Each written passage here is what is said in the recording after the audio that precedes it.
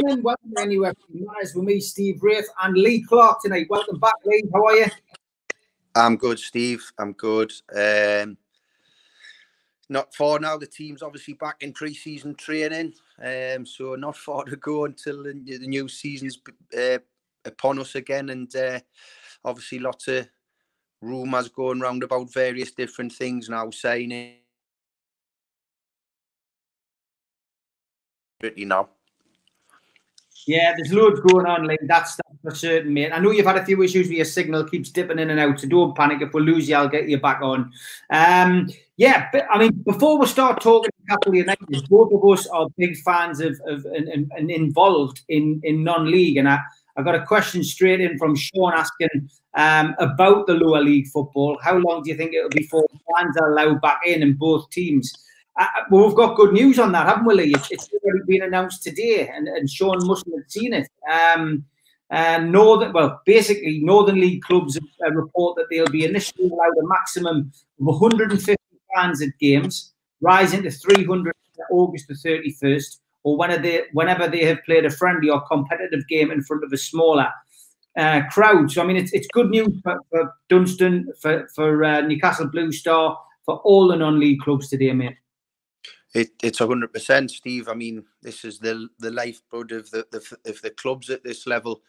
The fan base, you know, dictates what the clubs can do. That's the way they get the finance, through ticket sales, refreshments, whatever, you know, and people staying after the game in the clubhouses to have a drink or a bite to eat or something. So it's crucial for the clubs at this level to, get this response. So that was great news, in something that we all look forward to. We want, and it's great to have the potential of fans coming back, so you can have that camaraderie and you can chat with people while you're watching the games and that. So, you know, I know if yourself at Dunstan, you've had a few friendlies. We have down at Blue Star, both home and away, and obviously just the officials are allowed into the grounds, you know, behind closed doors friendlies. So it's been a bit strange, but you know, got to say the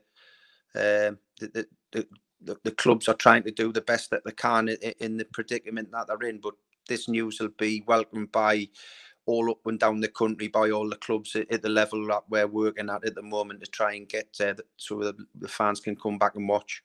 How did Blue Star get on since we last spoke? Have they had any friendlies? They've had 2 or 3, yeah. I mean, what they've been doing, they've playing teams like of a higher standard, really, in terms of they got. And I watched last weekend, they played Shildon, who are a well-financed club, you know, in the Northern League, and done extremely well for an hour or so. Just ran out of a bit of steam, and Shildon ended up winning the game. They played Prudhoe last night and won by a couple of goals. They've got.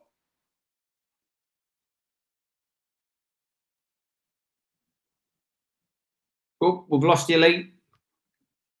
Tough game on Saturday. We're down at North Shields. So that's, you know, what the team's getting ready for. I think it's 2nd or 3rd of September, midweek, the first league game in the Alliance level for the first team. Away at Seaton Delaval, and then the home game on the Saturday the 5th. So just getting the team prepped for that, really. Good stuff, mate. Well, good luck with that. Dunstan won 6-3 last night. Had a friendly against Birtley. They got beat on Saturday against Wickham 3-0. Surprise result, that, really. But, you know, friendlies are there to blow the cobwebs out. And, you know, when the real football starts in September, I'm sure Dunstan will be well up for it, as will Newcastle Blue Star. And hopefully the Blue Star strips are still selling, Lee. I keep getting messages from people saying that they've bought one, they've ordered one. So, you know, that's proved to be I didn't realise part of my remit was to try and sort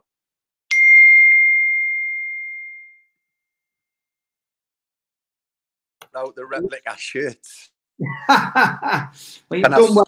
Can I sort out their they've ordered a XXL top, and can I sort that out, etc. You know, you've lost us a little bit on the picture there, haven't you? Yeah, I have, mate. Yeah, but nobody can still hear you loud and clear, mate. So since we last spoke, you know, obviously we were talking takeovers for the best part of 3 months. We haven't gone through. We're still quite unsure as to what's going on with PIF, PCC, and the Reuben. a lot of talk and a lot of rumours that things are going on behind the scenes. Some cryptic tweets suggest that that was the case as well. And then out of nowhere, we had Michael Chopra ride in, you know, from his Far Eastern home, and he's now submitted a bid, or he's working on submitting a bid on behalf of a consortium. It could only happen in Newcastle. Absolutely. I mean, I wish I had stuck to my guns like the first time we talked about this, and I said I would never believe it till it actually had happened. So I just, it's got so up and down. I put something on my Instagram account. I don't know whether to laugh or cry was my quote on it, and that's the way I feel, you know. Just 1 minute you're up in the clouds thinking things are going to change, next year on the floor. But as we said at the start, the football show is on the road again, and we've got to get ready for the season. The manager has to prep his squad. He has to try and make some signings. You know, it looks like Jeff Hendrick coming into the club from Burnley, following Mark Gillespie in. So, you know, need to try and improve the squad, because, you know, it looked like it was a little bit slow, sluggish towards the end of the season. Needed a freshness about it. So hopefully that can happen. Yeah, I mean, you know, we don't really know a great deal about the Chopra takeover attempt. We just know what has been put in the paper. I've spoken about it direct. He assures me that it's a genuine attempt by the club. I think, especially with the bid coming in 70 million less than PIF, you know, from Mike Ashley's point of view, then he's going to pursue that deal until it's completely dead, isn't he? Before he starts looking at other shows in town.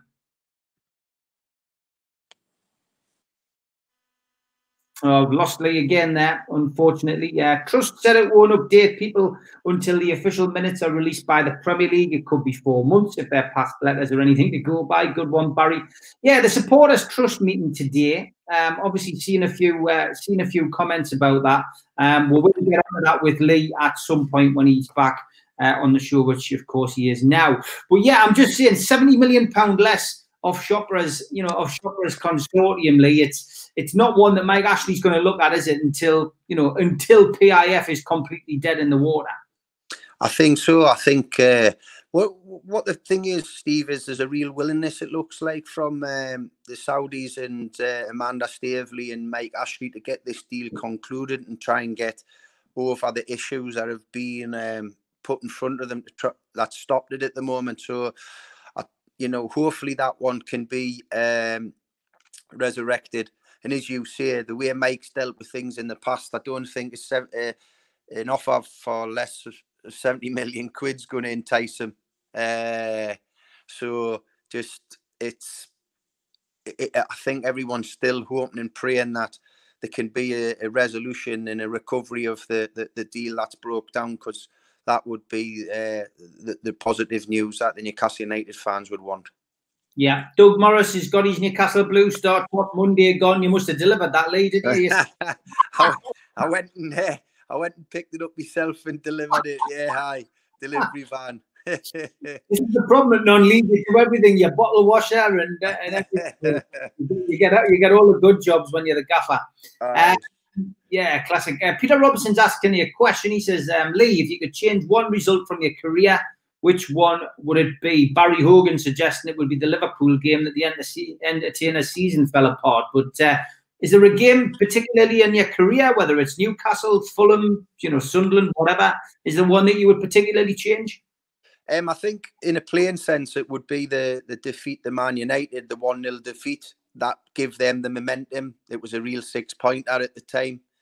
And if we had won that game instead of losing it, that probably might have got them disappointed, pushed us further away from them, gave us a bit more momentum as well. From a managerial point of view, it's an easy one, the playoff final defeat to Peterborough. So it's just to get, the Huddersfield promoted at that stage into the Championship, and we could have, pushed really strongly on there because we had a very young, exciting team. Yeah, Glenn O'Neill's just said that Craig Hope has tweeted that it's just loans that we are looking at. partly paying wages. He's quite depressed about that. He's asking where the £35 million is. I mean, we're not going to be shopping. You know, we've discussed this before. We're not going to be shopping at Harrods, or we're going to be shopping at Poundland, unfortunately, until a takeover gets done. And you know, loan deals is probably the best we can get. You've already said. I mean, the Hendricks deal seems to be taking an incredibly long time to get done. I've seen a few people joking on that perhaps he's having a medical at Liverpool and then a medical at Spurs to get approval that he can come and sign for us. Well, I mean, you know, it is frustrating, isn't it? And you know, if that is all we're going to be going for, and you're not going to get many decent strikers on loan either, are you? No, not at all. Clubs don't loan out their best players, and they certainly don't loan out strikers. And when you're dealing in the loan market, and I don't think any Premier League club, when they loan a player, should be asking for a reduction in the salaries, because the Premier League football clubs are earning multi-million pounds. What you do when you're loaning a player, you're not committing to a multi-year contract. So if you're only prepared if you get them on a season-long loan, you've only basically got them for a year. Surely the rule should be that you pay the 100%. Because if you're going for someone, any kind of quality loan signing, which is quite difficult at a Premier League level to start with, and you cannot pay that player's salary, or you're not prepared to pay it, but you're not going to actually get a high standard of loan player, because their clubs aren't silly. They're not going to be giving players to clubs on loan and not being covered their 100% of their wage, so the loaning club don't have to forfeit that. The 35 million we've talked about before, the 35 million in the past under Mike Ashley, that's included transfer fee, that's included salary, that's included agents' fees. So 35 million in the context of today's game is not really a lot of money. Possibly get you two decent, I mean, 35 million really. If you're looking at top quality, you don't get top quality for 35 million now. You know, you look at what Chelsea have paid for Werner. You look at what, you know, Manchester City have just paid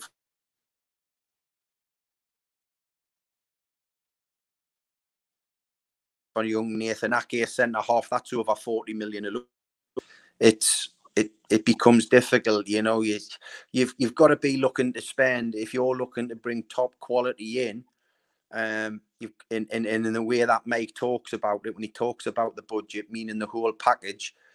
If we're talking about bringing top draw in, we've got to be looking at somewhere around the 100 million mark, because when you're looking at players at the value of the figure that's out there at the moment for Steve, 35 million, it's not going to be the type of money that's going to attract. Because, for example, if we go for a Callum Wilson, you're probably going to think they'll want in excess of 15 million, probably pushing closer to 20 million for the player.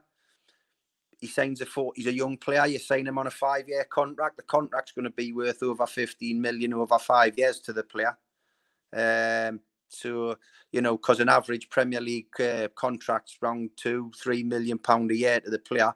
But you're bringing a striker in, they always cost an extra premium, the strikers. And so when it's like that, it's a bit worrying, because I do feel the squad needs freshened up. The squad needs improved. Because if not, it's going to be another tough whole season, and it's going to be an imperative good start of the season that we need, a good start, because we don't want to be falling behind. No, definitely not. Peter Robson says, another one for you, Lee, says, I've managed kids football for years. The hardest part's unfortunately dealing with the parents. What do you find the hardest part of managing to be? Well, obviously, me just being involved in the senior game, don't have that issue. It's probably the reason why I've never got involved in academy football in terms of, you know, with professional clubs. Obviously, my role at Blue Star is completely different, where I'm looking over and overseeing everything from the youngest team all the way to the first team, in terms of helping them, bringing sponsorships in, putting coaching sessions on for the coaches to adapt to, and also the teams. But for me, in the professional game, was the agents. You know, they knew them, and the players had the power us as managers and head coaches didn't and don't really have a lot of power. Hopefully it's changed since COVID-19. That could be the one positive that comes out of the pandemic in terms of football. Players have lost a little bit of power, certainly outside of the Premier League, with salary caps going on in the Championship and League One and League Two.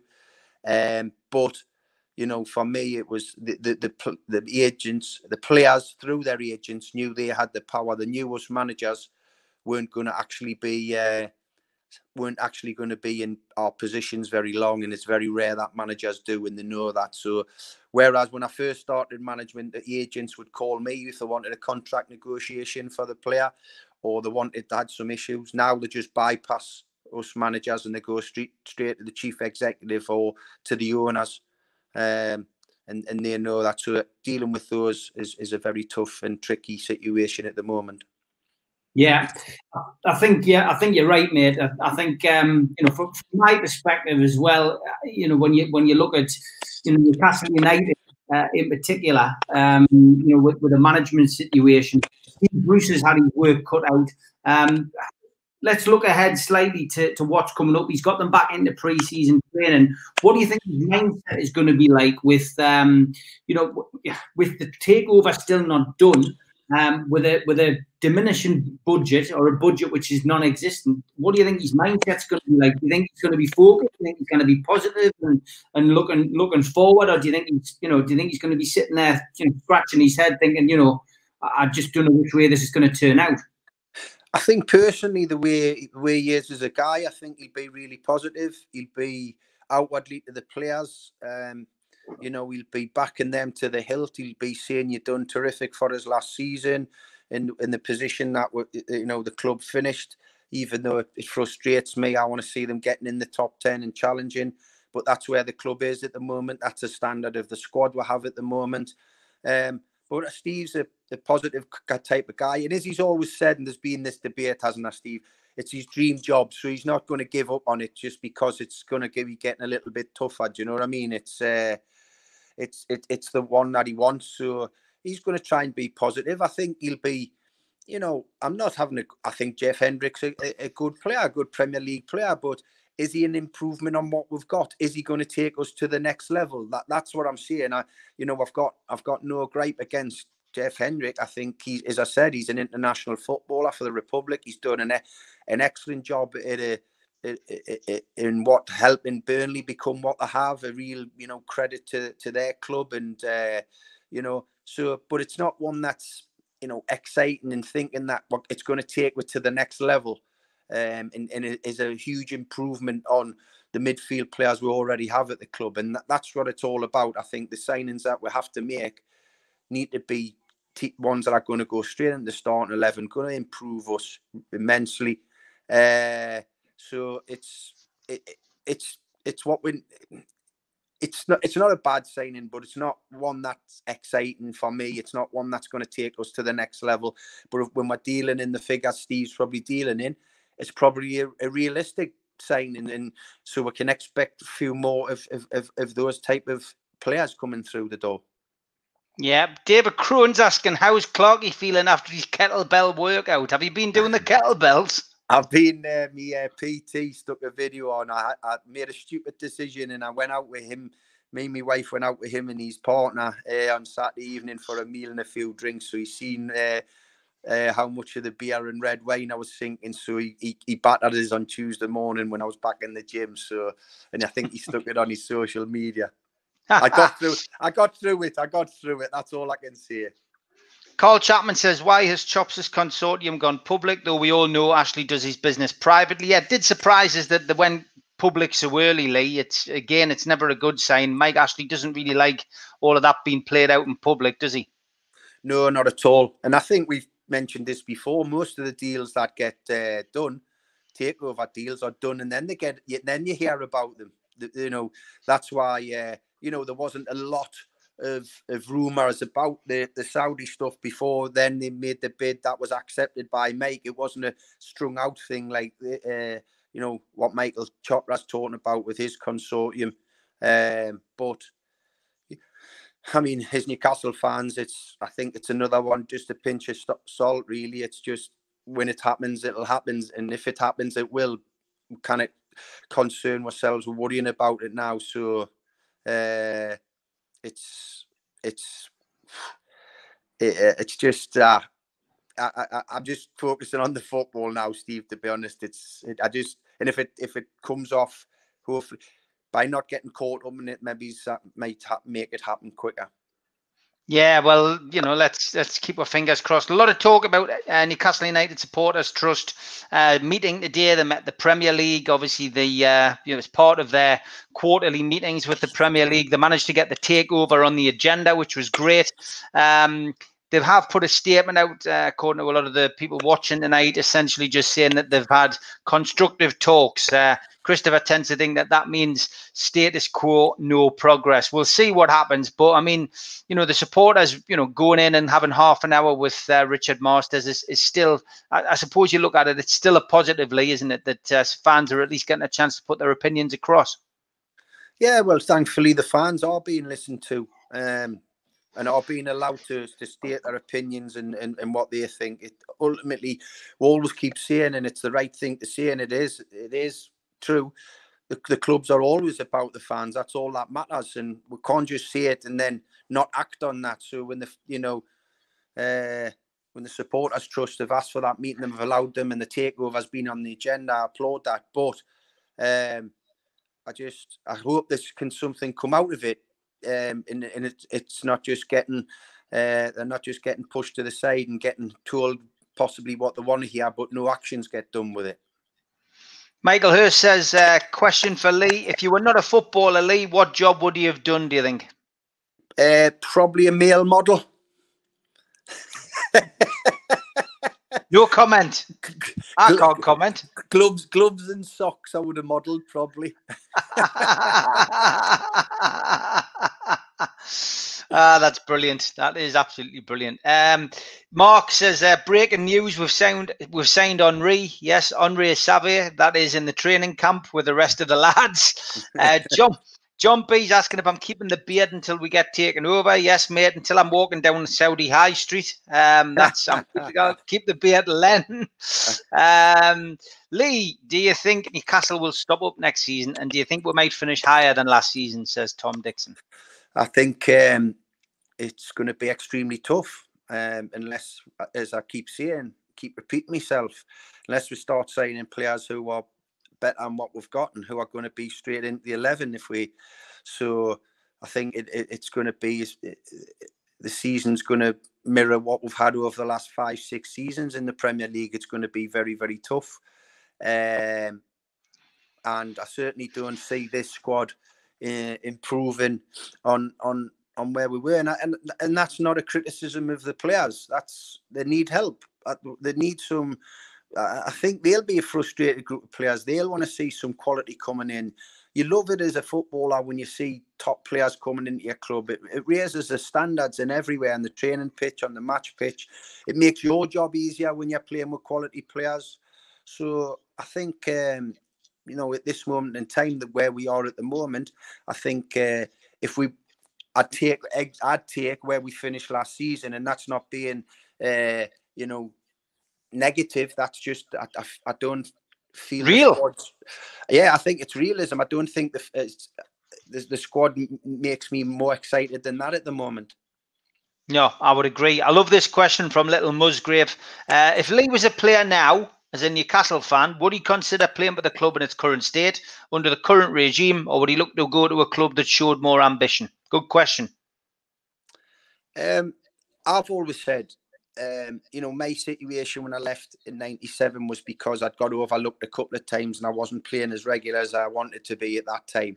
If I was in the team every week and I was playing, I would, it's the same situation as what Alan was saying when Alan talks about he could have had the pick of Europe's top clubs. He could have went to Man United many times and he turned it down. He knew it was going to be, something huge for this club to win a major trophy. And I'm the same ilk. If I was a player today and I was playing regular, even though the current regime are in charge that I wouldn't be happy about, and the standard of the squad. You know, I'd feel the same if I was playing. I would be saying, you know, want to invest in the squad. I wouldn't be wanting to fight relegation battles all the time, but I'd certainly want to be there week in, week out. Because you know, if I was playing every week, yeah, that wouldn't be an issue. It's the dream position for any Newcastle fan and Geordie to be representing the club in the best league in the world. But I wouldn't be comfortable with the relegation battles all the time, you know. Peter Davison says, is it true that Steve Bruce is trying to sign the Chuckle brothers to improve possession? To me, to you, to me, to you. That's a good one. That's about that. Tim Kern says, do you not think Chopra's deal is a smoke screen? I know a lot of people have suggested that you know, it distracts from what's actually going on with PIF, PCP and the Rubens. Yeah, I mean, listen, I don't know. There's always... You wonder why they do come out in public. You wonder why things are released like this. You wonder who the PR people are. Is there a hidden agenda, etc.? You know, you ask 30,000 different fans, you'll probably get 30,000 different answers or different reasons why it's happened this way. For me, it's just it's in the background now, because I said to you, the team's back in pre-season training. They're prepping for the new season. I'm looking forward to that. It's coming around very quickly again. So just getting ready for that. And if the takeover happens, it happens. We've just got to get ready for the new season now, I think. Fixtures are out tomorrow as well, Lee, which is a day earlier than expected. They were due out on Friday, but 9 o'clock tomorrow, we'll find out whether it is, in fact, Leeds United away, which was apparently on the leaked list. That was leaked, aye. We'll see. There's always a leak, isn't there? There's always a leak on the strips or on the fixtures. So, you know, that somebody does that every year. Anyway, Recipe says, hi, Stephen Lee. Do you think getting a swap deal with Gale and Ritchie for Wilson is a good idea? Or would you keep one of them? Yeah, that's one of the stories which keeps getting pushed out by the press, mate. Would you swap those two for one player, or, you know, just try and get a better deal? I would prefer to keep Ritchie, I've got to say it. But if it meant we're getting Callum Wilson, sometimes as a manager, you have to sacrifice certain things to get other deals over the line. So I think to get a strike out of Wilson's ilk, you might have to do that, even though I think Steve deep down would like to keep Ritchie. Me personally, I would like him around the club. I think his attitude is infectious, his work ethic. He's never gives up attitude. He plays in any position he's asked without complaining. But if it means you bring, you know, that coveted striker that we need of Premier League experience and Premier League quality international, you know, you might have to sacrifice those two to get it done. David Anderson says... The problem you have, Steve, is you've got two players on Premier League contracts there going down to a club who I know have just been relegated, but they'll not be able to afford the lads' salaries that they're on, or they won't be prepared to pay those salaries in the Championship, even though they've got the parachute payments. So that's where you might have an issue in terms of when you're dealing with Championship clubs and you talk about swapping players. It's all right swapping them for the transfer fees, but those Championship clubs then have to cover or make those two players, Gale and Ritchie, make them happy on their personal terms, and they're probably not going to be able to give them the money that they're currently on at Newcastle in the Premier League. Yeah. David Anderson says, could the focus on free and loan players be a positive that actually won't lumber new owners with long contract signings? I mean, it's a possibility, isn't it, that maybe that's been agreed with a potential new owner? Potentially, yeah. I mean, but this is where we've been in the past as well, though. We've signed a lot of loan players, a lot of free transfer players. Yes, you know the Joe Linton deal broke the record, and Almiron was bought for decent money, but there hasn't been a lot of those type of signings. So, you know, you can look at it both ways, but yeah, that could be one positive take from it, that the potential Saudis, because they know that this deal possibly could be resurrected, have said to them in this transfer window, just limit your signings to free transfers and loans, because obviously we don't want that added onto the price of the football club. Minnie Deepoo says, what's your thoughts about Jeff Hendrick, Lee? As I said, talented Premier League midfield player, play across the middle, can play in a wide area, coming in field. Obviously a central player, likes to get forward, gets a decent ratio of goals, I think. Good attitude, good engine, good work ethic. I've only bumped into him on a personal note a couple of times, and he comes across as a nice guy, but not superior to what we have. So that's just the concern for me. That's all. Yeah, that's fair enough, mate. A lot of people talking about Hoffman, saying he shouldn't be anywhere near the Premier League. Paul Oxley says, how well is your son doing at Newcastle? And do you think he'll go on to play in the first team? Good question, Paul. Well, certainly that's not something that you can predict. It's so up and down when they're young. Is that my dream? Of course it is. That would be an unbelievable feat for me to have done it, and then my son to have done it. And I think that's personally his dream as well. Like I said, every Geordie's dream. He hasn't had any football since the second week in March, since lockdown. He's due to go back at the end of August for training. So he's been like a bear with a sore head. He's been getting some one-to-one coaching. He's been doing his own fitness work. But in terms of group activity, he hasn't been allowed to do any of it. And they're not back in his age group into the academy till the 31st of August. So he's looking forward to that day, because it's been a tough period when you're a young player. And and as I said, he's done well so far. He's made us very proud, his family, of what he's achieved, both at academy level and international football.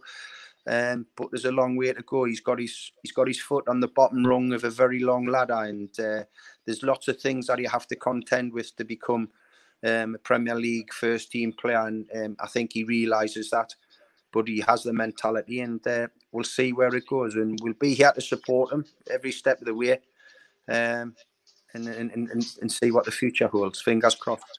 Yeah, fingers crossed for him. The real KDK asked a question before. Do you think Hayden's going to get a move this window?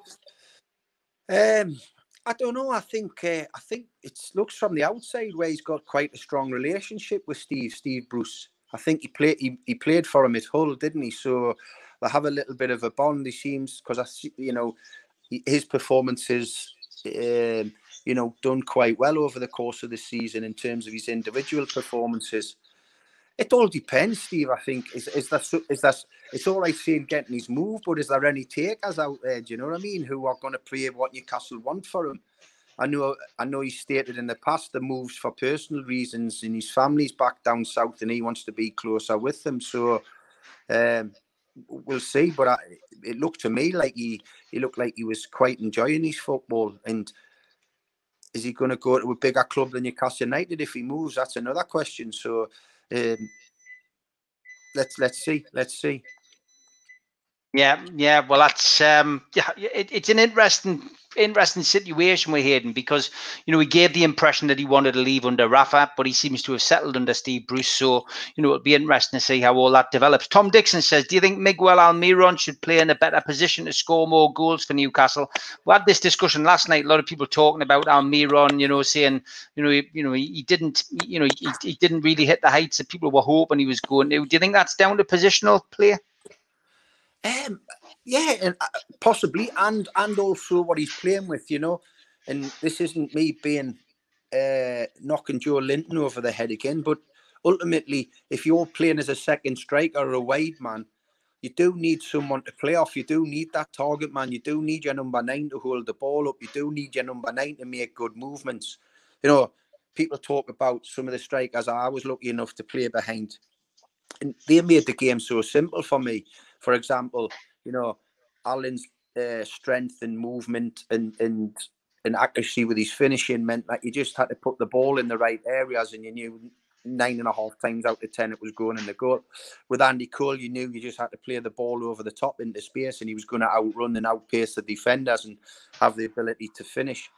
Les Ferdinand, any type of cross that comes in, he's going to be hanging in the air to power it home, and et cetera, et cetera. So you're sometimes only as good as the players around you, and I do believe he could be an exciting number 10 if Steve continues to play with a 4-2-3-1 system, and Almiron's the second striker behind the main striker. But he's going to have a seriously good partner to make him look better as well. It can prove difficult if you're playing in that number 10, which is the main assist role and also a secondary goal scorer. You do have to have someone at the end of it, at the top of it all, to be able to set it off. And they're the ones who make the rest of the team look good, because they're the ones that do the toughest part, putting the ball in the net. Yeah, that's 100% true, that, mate. Definitely. Yeah. Daniel Varley says, God bless you guys. I'm praying for the takeover to happen. Thanks very much for that, mate. James says, I think if we get Wilson, a winger and a left back, we'll stay up. That's the level we're at, sadly. A lot of hope going on Wilson coming in, I think. Magpie Bryce says, where's all the TV money gone? Yeah, a lot of people asking questions about where the money is. Do you think the Longstaffs will play for England, says Stu? I believe both of them have the capabilities of doing it. I think what they've got to do this season is try and focus on being regulars in the team. I know they've had a bit of disruption with injuries, both of them, over the course of the season. So one thing that is, the both of them can stay fit and then get regular positions in the starting 11. And if they do that and they show the form that they have in spells since they've been in given opportunities in the team, they do that on a consistent basis. They've got a real good chance, definitely. Yeah, Tom Dixon's asking, what do you think of Bayern Munich versus Barcelona? Were you shocked with the scoreline? I wasn't, actually. I remember texting one of my friends after it went 1-1 after about 8 minutes, and then after about 15 minutes in, I remember texting one of my pals to say this could easily have been 4-2 after 15 minutes. So to see the result and the way Bayern Munich then ran away with it, I mean, I think they got off lightly, Barcelona, in the end. I think they could have been hit for double figures. Bayern just turned the screw.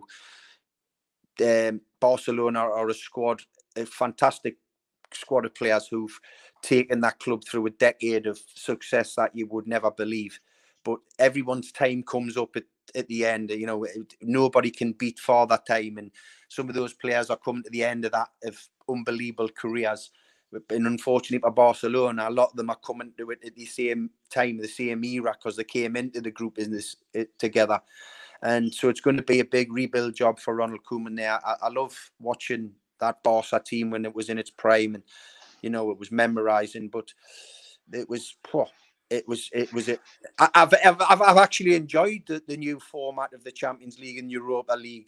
These one-off games in countries. I think it's something that UEFA and FIFA should possibly look at going forward, because if you had fans there, they'd be magnificent. The occasions be like, mini tournaments like that. I think they've dished up some real exciting games, some shocks along the way in both competitions as well. So I've really enjoyed it. Yeah, me too. It's certainly a little bit of food for thought. Some of the things that have come out of the lockdown situation with football are definitely worth looking at and keeping. Mr. DGM says, how much do you think the takeover has an impact on the players and their ability to stay focused on football? Will players be affected by it, Lee? I can only speak from a personal point of view. Whenever there's been things going on at the clubs I've played at beyond our control, and it's never really got involved in my head in terms of playing. I mean, I've been involved in clubs where there's been disconnect between ownerships and fans when I was manager of Blackpool, and that had a massive effect because the atmosphere inside the stadium was really awful, and the negative comments towards the board of directors and the lack of numbers because they didn't want to come while that regime was running the club. And it had an adverse effect. Home games actually didn't become home games anymore because there was a huge amount of negativity. And I wasn't blaming the fans at all on that. They felt their club wasn't being run in the right way. It can do from a managerial point of view, or when it gets like that. But certainly something in terms of a takeover where it's not causing a lot of controversy on the terraces or what have you. I don't think that will play on the players' minds. It's not going to affect their futures. They're on long-term contracts, etc. Mark's asking what happened with Mark Hottiger at Newcastle. He said he looked a class full-back when he came in. Did he not settle? I mean, Mark, he wasn't there a great deal of time, but I mean, when he was there, he never let us down. No, I think Mark, in fact, settled really well. He's a terrific guy in the dressing room. Really, bought into the camaraderie. He was obviously very close with Philippe Albert, but was a good player, very good player, and a cracking lad.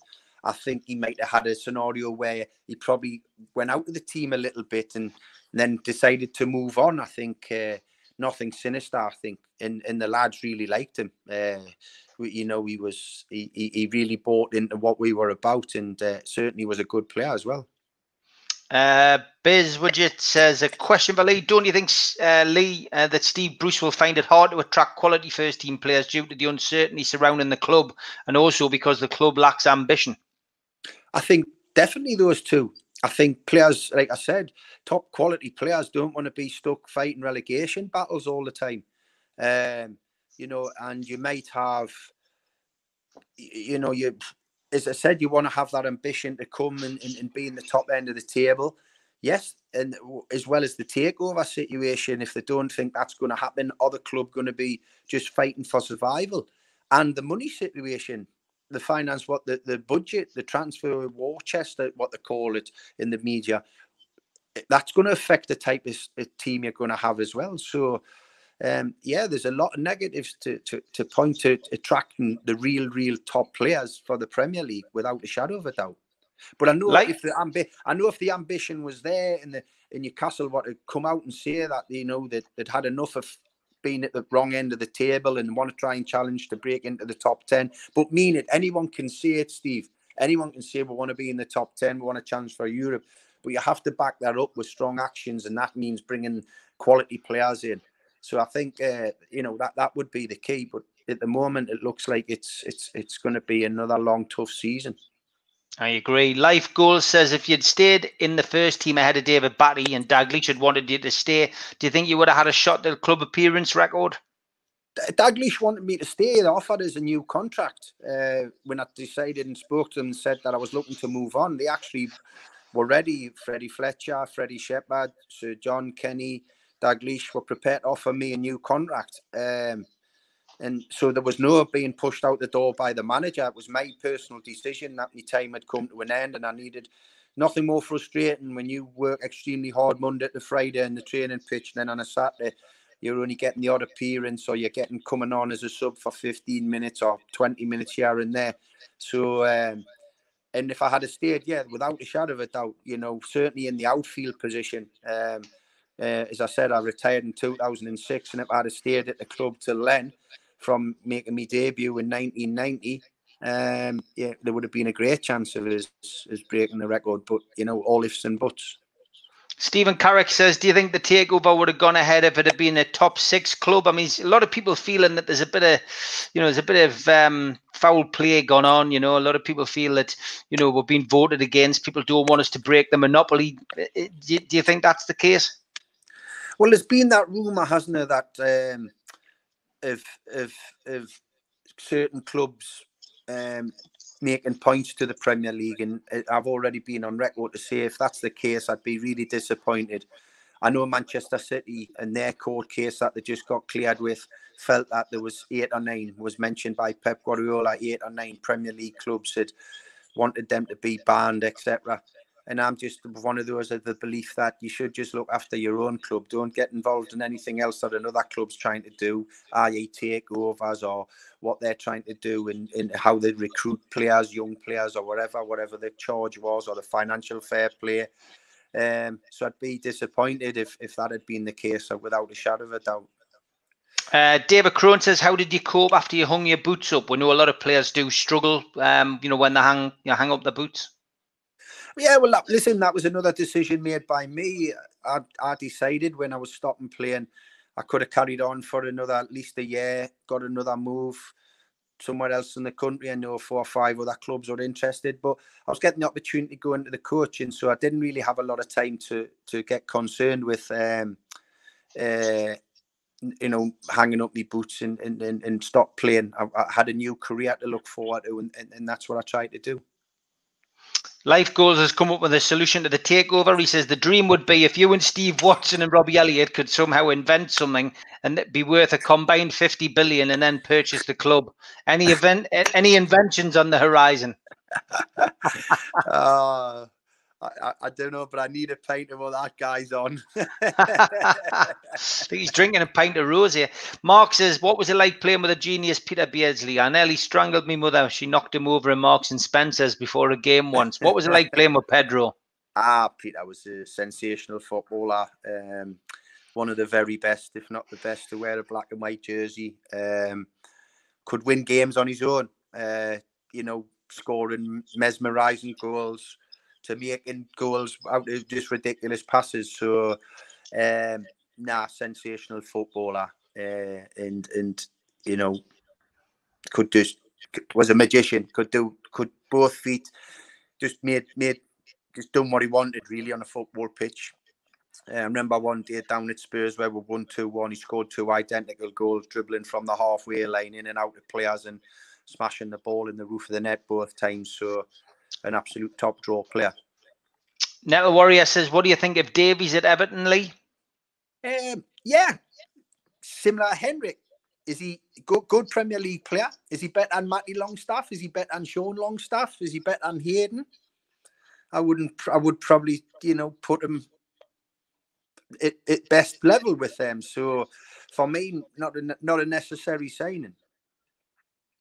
Mad Mark says Chion Bura has just announced she'll be presenting a petition on Premier League transparency and accountability following the collapse of the takeover when Parliament returns next month, which is good.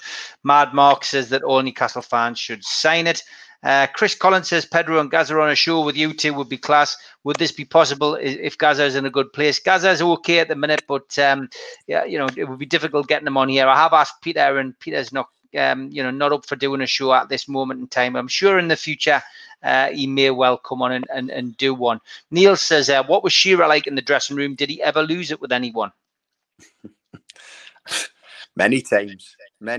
We all we did lots of times, As I said, it was that mentality that desperate to win the game and whatever we needed to do to get that result.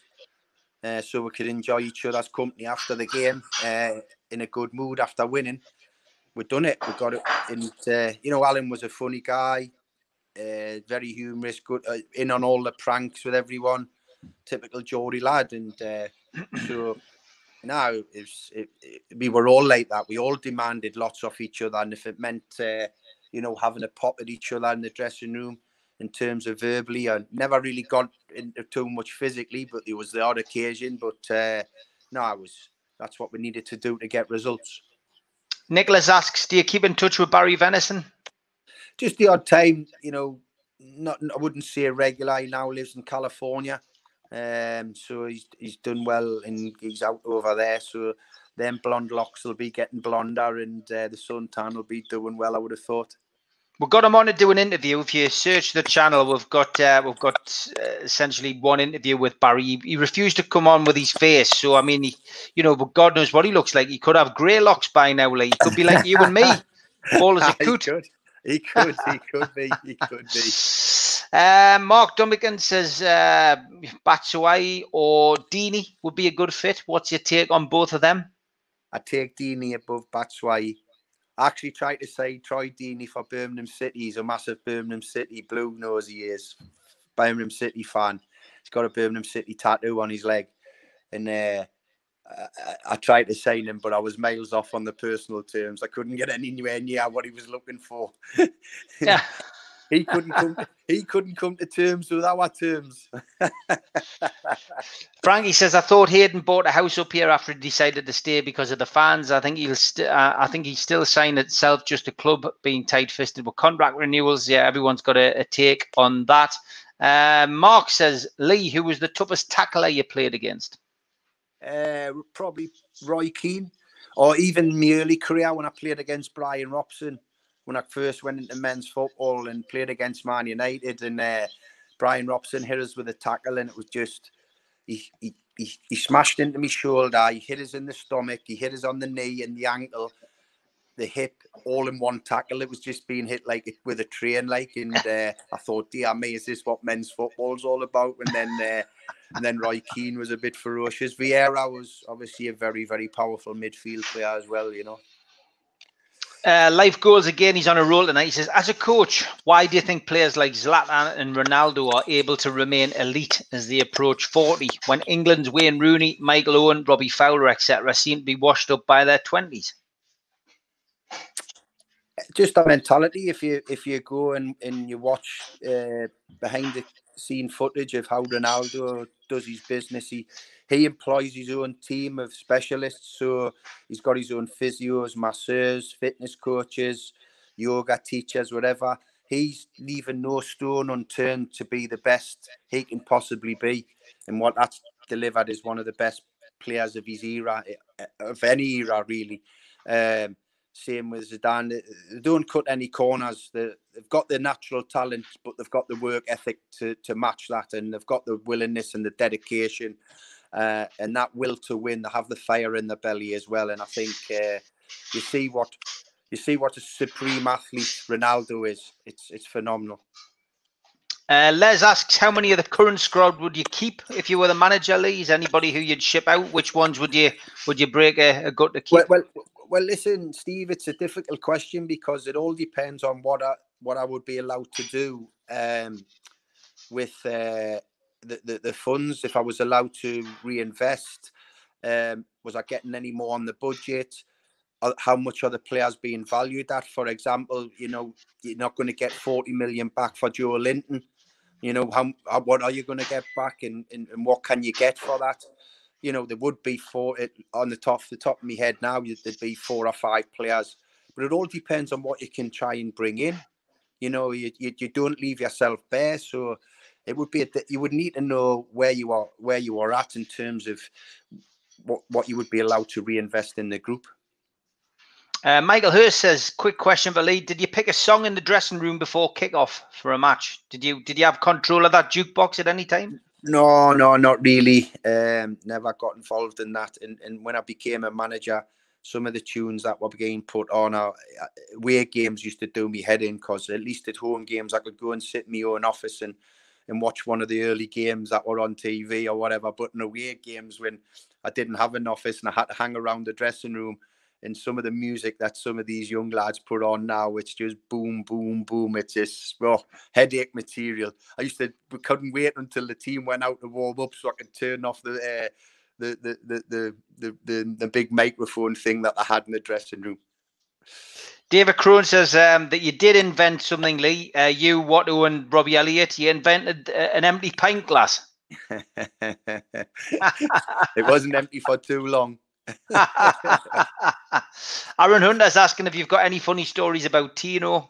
Any that you can tell? You got a good one? I think there's a lot. Obviously, I think I've told the one about the club car when his interpreter used to drive for him, and then he decided there was a big press release at St. James's where a big major car dealer it provided the club with new cars for all the players and the management staff, and we used to get them changed every 6 months to a different model. So we went across the whole range of the car company, and Tino decided that this was his time to start driving. Didn't need his interpreter to drive him anymore. So he collected his car keys, got the promotional picture taken with the dealership in front of his car, drove off past outside the Milburn stand, across Barrack Road, and then we just share a big smash as we're still getting our photos taken. And Tino walks back across the car park at the Milburn stand with his car keys in his hand and says to the guy, "Tino needs new car." He just wrote his car off as he drove across Barrack Road within 30 seconds. So that was one of them. Oh my God. Tim Cairns is asking, have you got any funny agent stories? Any stories about agents that you've had to deal with? You might not be able to name names, but I'm trying to think funny ones. I mean, frustrating ones, of course, but no, I'd need to think and come back here next come back time on that one. Yeah. We've had this question 1,001 times. You haven't got that T-shirt. It wasn't your T-shirt. End of story. I'll answer that one for you. Frankie says, can you get David Ginola on? Any funny stories about Ginola? We've asked David Ginola's agent. I mean, I've got David's number direct, but you've got to go through his agent, sadly. And it's, again, not something for him at this moment in time, but I'm sure potentially he might come on at some point. Any funny stories about David? Yes. if you remember, when he first come, one of our pre-season friendlies was down at Rushden and Diamonds. They were owned by the guy who owned Dr. Martens at the time. So we opened their new stadium, and on the way back, he was staying at the Gosforth Park Hotel, and on the way back, he was speaking with the lads, and me and Steve Watson were up there, and he says, "Oh, I wouldn't mind going out into town for have a bite to eat and a few beers." So me and Watson was straight away, yeah, we'll chaperone you around, no problem. So we met in the 3 Mile Inn, had a few drinks, bite to eat. We met there about 12:30, 1 o'clock in the afternoon the next day. And it got to about 4 o'clock, and David turned to me and Watson and says, "Okay, lads, thanks for a great afternoon. I'm now going back to the hotel for a steam room and a jacuzzi and a massage." And we says, No, David, when you come out like us today, you stay out. So then 5 or 6 hours later, when he's down the town and me and Watson are banging our bottles on top of each other to see which one can fizz, he must have thought, what are these? But I remember I'd done a story about it because the next day in training we had a real tough running session because it was pre-season still. And me and Watto were at the front of the queue and he was green at the back. And I remember him coming in. I remember him coming in the dressing room afterwards and says, you two guys are crazy, man. How can you drink all that beer last night and you just run if nothing's happened the next day?" Great stuff. James asks, any funny initiation song stories? We've seen a few of them on Sky, I think, over the last couple of days, different ones that have happened. Any funny ones from your point of view? Do you know what? Players get more now. There's 2 groups of players. There's ones who are brilliant and they have all the backing music and they get right into it. And then you have the other group and they get so nervous. You know, I've seen players who just absolutely dread that first day in a hotel away with the team, where they've got to do that in an initiation song, and it's so daunting. I remember when I took Alan Thompson down to Birmingham on the coaching staff, and we played Middlesbrough away, first game of the season, and that's where he had to do his initiation song. And he'd done a bit of Neil Diamond, Blue Jeans, and he just went into one and he just started as if he was doing a proper gig, trying to bring the players into it with him and all that. He just went over the top, but the lads loved it. They thought it was great that one of the staff members was like that. Brilliant, that. Absolutely brilliant, that, mate. Just read the Chronicle. They've got an article in here. I've seen it on Nicky Papavasalou, the first Cyprian to play in this Premier League. Either of you remember him? I do. He put the ball through, I think, for Andy Cole to get our first goal in the Premier League when we got promoted at Man United. I think that was his big contribution, wasn't it? Yeah, he had them curly hairstyle, didn't he? So yeah, he's a good player, good left foot, Nicky. I've seen the picture of him. Changed now, got all short hair now, and is managing over in Egypt. So he was a talented player. He picked up 1 or 2 injuries and couldn't really force his way back into the team. David Crone says, who did Lee model his game on? I didn't really pick a specific player, but obviously players in who I was growing up watching, who played in my position and was obviously, you know, close to, was Paul Gascoigne, you know. But you don't model your game on Paul because he was such a talent. He was a one-off, you know. But they were the midfield players of the era that I looked up to. Didn't specifically model myself on anyone really. Ian Stevenson says he saw me at a Stiff Little Fingers gig. Yeah, you definitely did. Thank you, mate, for saying I've got good taste. He says, what's Clarkie's take on punk music? I'm more of a jazz or Rat Pack me. I like the old Sonata. I was brought up on all that stuff with my father, you know, and that's like my type of cool music. The punk stuff, I've got no preference to it, but I'm not like jumping around with a Mohican and nutting people and stuff like that, if that's what it is. Not all of it is. Biggest regret in football, asks Luke. Just, you know, the setbacks when obviously not winning the playoff final, as I said, with Huddersfield. There was big games when you don't, and obviously not getting over the finish line to win the Premier League, as I've said many times. There's not many people got a Premier League winners trophy. So, you know, it would be a fantastic achievement to have been one of those chosen few. Last 2 questions. One to Barry. He says, who was the greatest player you signed as a manager?